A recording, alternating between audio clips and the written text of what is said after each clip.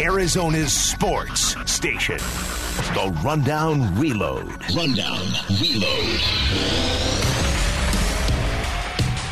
It is the Rundown, April 4th, 2020 edition. I'm your host, Luke Lipinski. Michaela Perkins producing, as always. Hopefully everybody had a pretty good weekend as we start this week off here. And we're going to begin, we have to begin, I think, with The Last Dance, episodes 5 and 6 airing last night.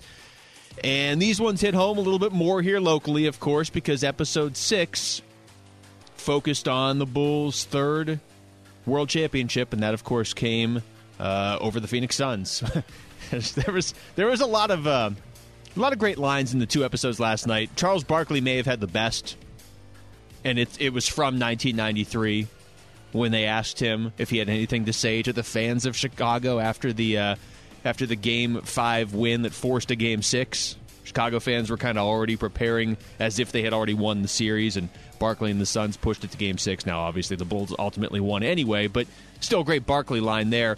Two really good episodes last night, and if you've been listening to this show at all in the last couple months, you've known that really since that first trailer dropped for this show, and that was like back pre-Super Bowl, wasn't it?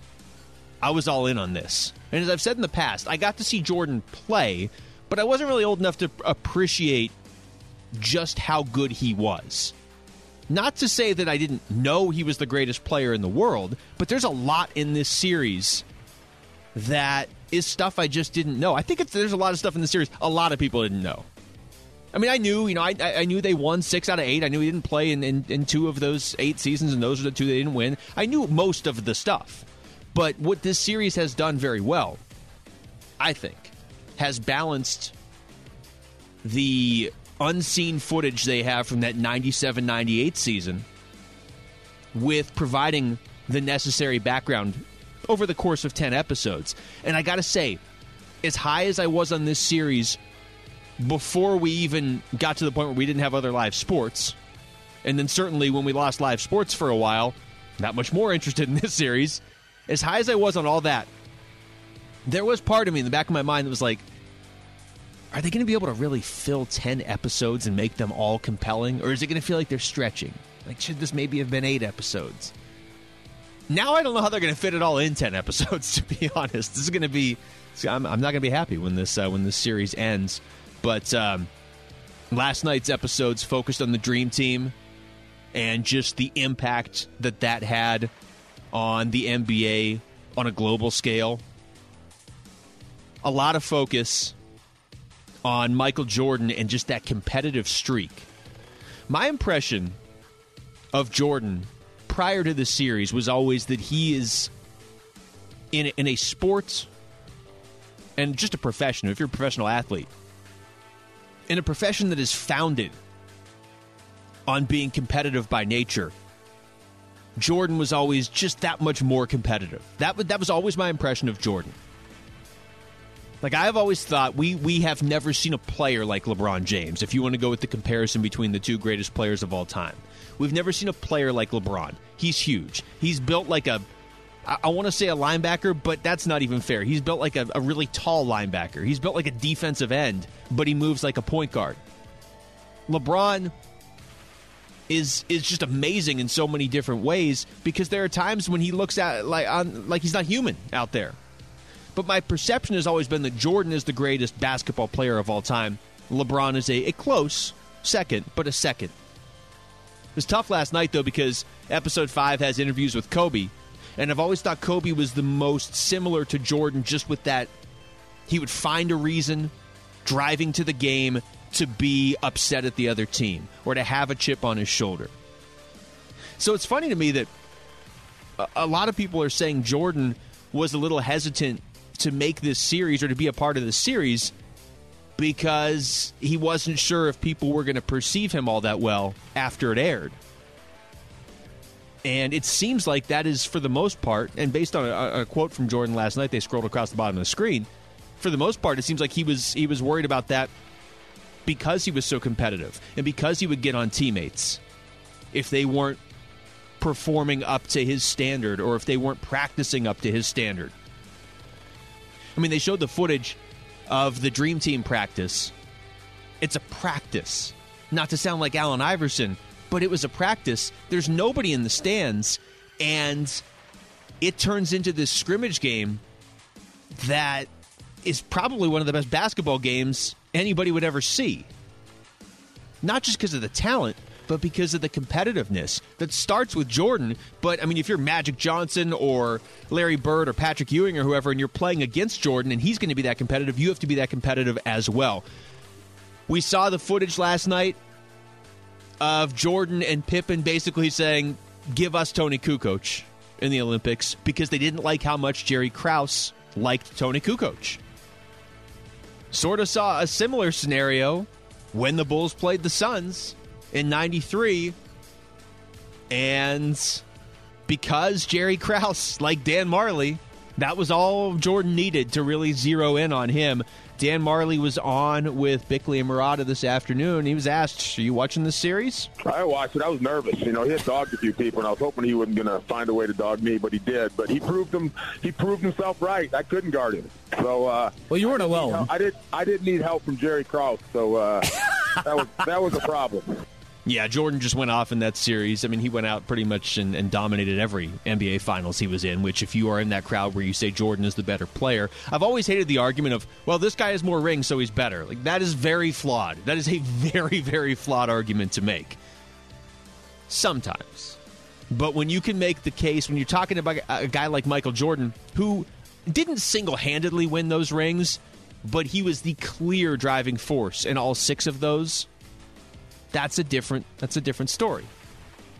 Used to get into the debate with people from U of A of who's the best NBA player to ever go to an Arizona school. And I think it's pretty clearly James Harden. That's not saying ASU is a better basketball program than U of A, but in terms of just an NBA career, I think James Harden has performed better than anybody else from ASU, U of A, or NAU. And the pushback I get was, Steve Kerr has more rings. Yeah, cool. I like Steve Kerr. James Harden is a better NBA player. You see it a lot in the NFL. There was a while there where it was like, well, Brady has one more ring than so-and-so, so that makes Brady a better quarterback. Nah, that's not it. There's other factors. But with Jordan, it's remarkable. And watching this series, it's sort of a reminder, especially last night with the Suns. Think of how many great players and really good teams just didn't get a title because they happened to be in the league at the same time as Michael Jordan. That's why, to me, he's the best player of all time. He's getting held down by the Pistons. I love that fourth episode last week. I should mention, by the way, I'm not a Bulls fan at all. This is just compelling theater. But I love that fourth episode where Jordan's basically doing everything right, but the Bulls can't get past the Pistons. And he essentially makes his teammates stay around in the offseason and wills them to a win the following year. Not only do they get past Detroit, they sweep them. And from that point on, if you think about it, Michael Jordan with the Bulls won every single year. He finally got past the Pistons, and what was that, 91? And he won in 91, 92, 93, didn't play in 94, 95, won in 96, 97, and 98. And then the Bulls just broke themselves up. Even if you're not a Chicago fan, even if you're not a Jordan fan, you have to respect that and appreciate that. But like I said, the beginning of last night's first episode was tough because they had the interviews with Kobe, but it was also it was insightful because Kobe said, people ask him who would win one-on-one. He's like, no. You don't understand how much Michael Jordan did for me.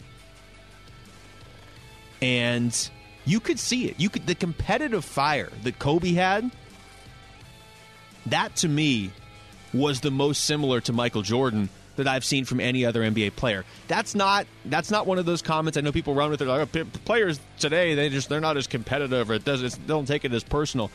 I don't think it's a generational thing. I think it's just a you're not Michael Jordan thing. And Russell Westbrook, I've always thought, was really competitive as well.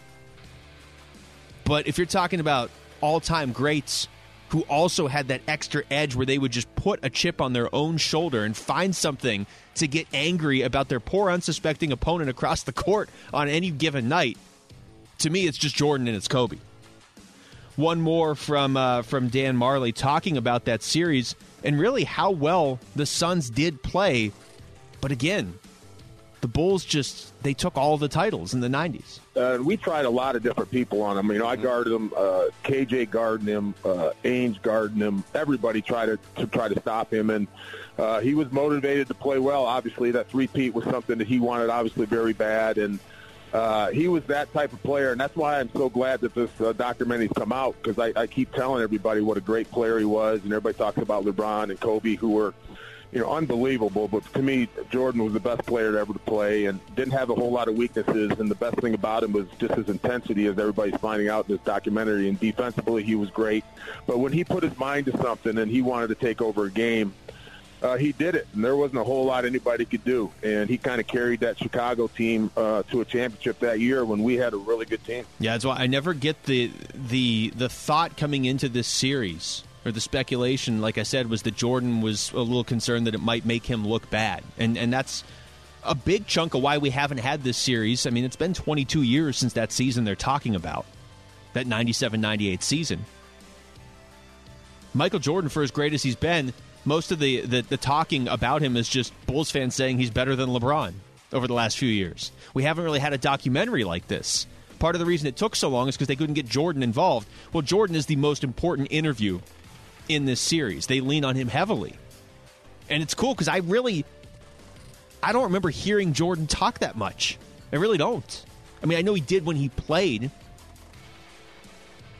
and they've shown footage of that.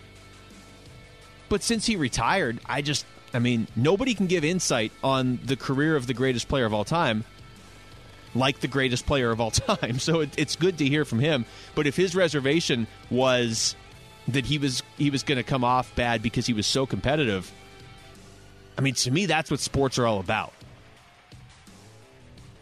That's what it's built on. It's great to see that. It's great. That, to me, is the most endearing quality that Michael Jordan has.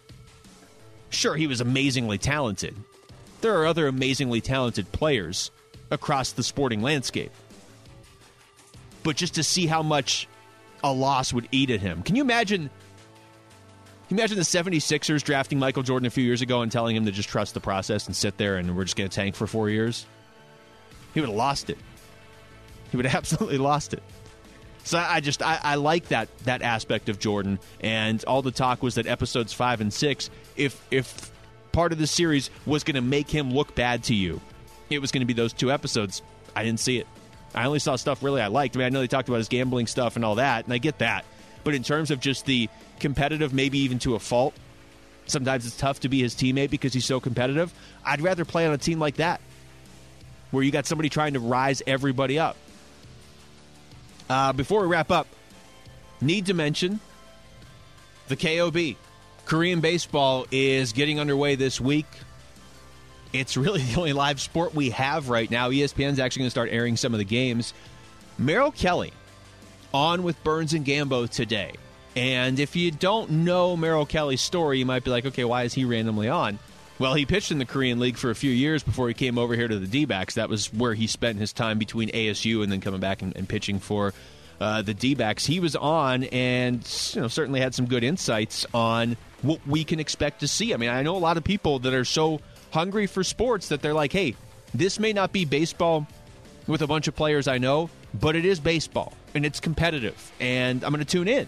Well, if you're one of those people, Merrill Kelly can give you some insight. He was asked, how different is the league in South Korea from the one here? Yeah, at the end of the day, it's still baseball. Baseball is baseball. Once you cross those white lines, relatively, it's pretty much the same. Pitchers still got to throw strikes, and hitters still try to hit bombs. But you're going to see a couple different little things, I think, more than just like the big aspect of the game. You'll see stuff like the pitching coach making the pitching changes and standing on the mound while his reliever gets his warm-up pitches in. You'll see stuff like pitchers throwing on the side of the field while the game's going on, and that guy's the next guy in. He's just getting his throws in to warm up before he gets out on the mound. But for the most part, you're going to see just a live, like you said, like everybody's itching for, just live baseball. if you're playing KOB Fantasy Baseball, feel free to tweet into the show at Rundown987. But yeah, live sports going on this week, so that's there for you if you are missing baseball. That's going to do it for us tonight. We'll get right back at it tomorrow. This has been The Rundown. For Michaela Perkins producing, I'm Luke Lipinski. Thanks for listening on ArizonaSports.com.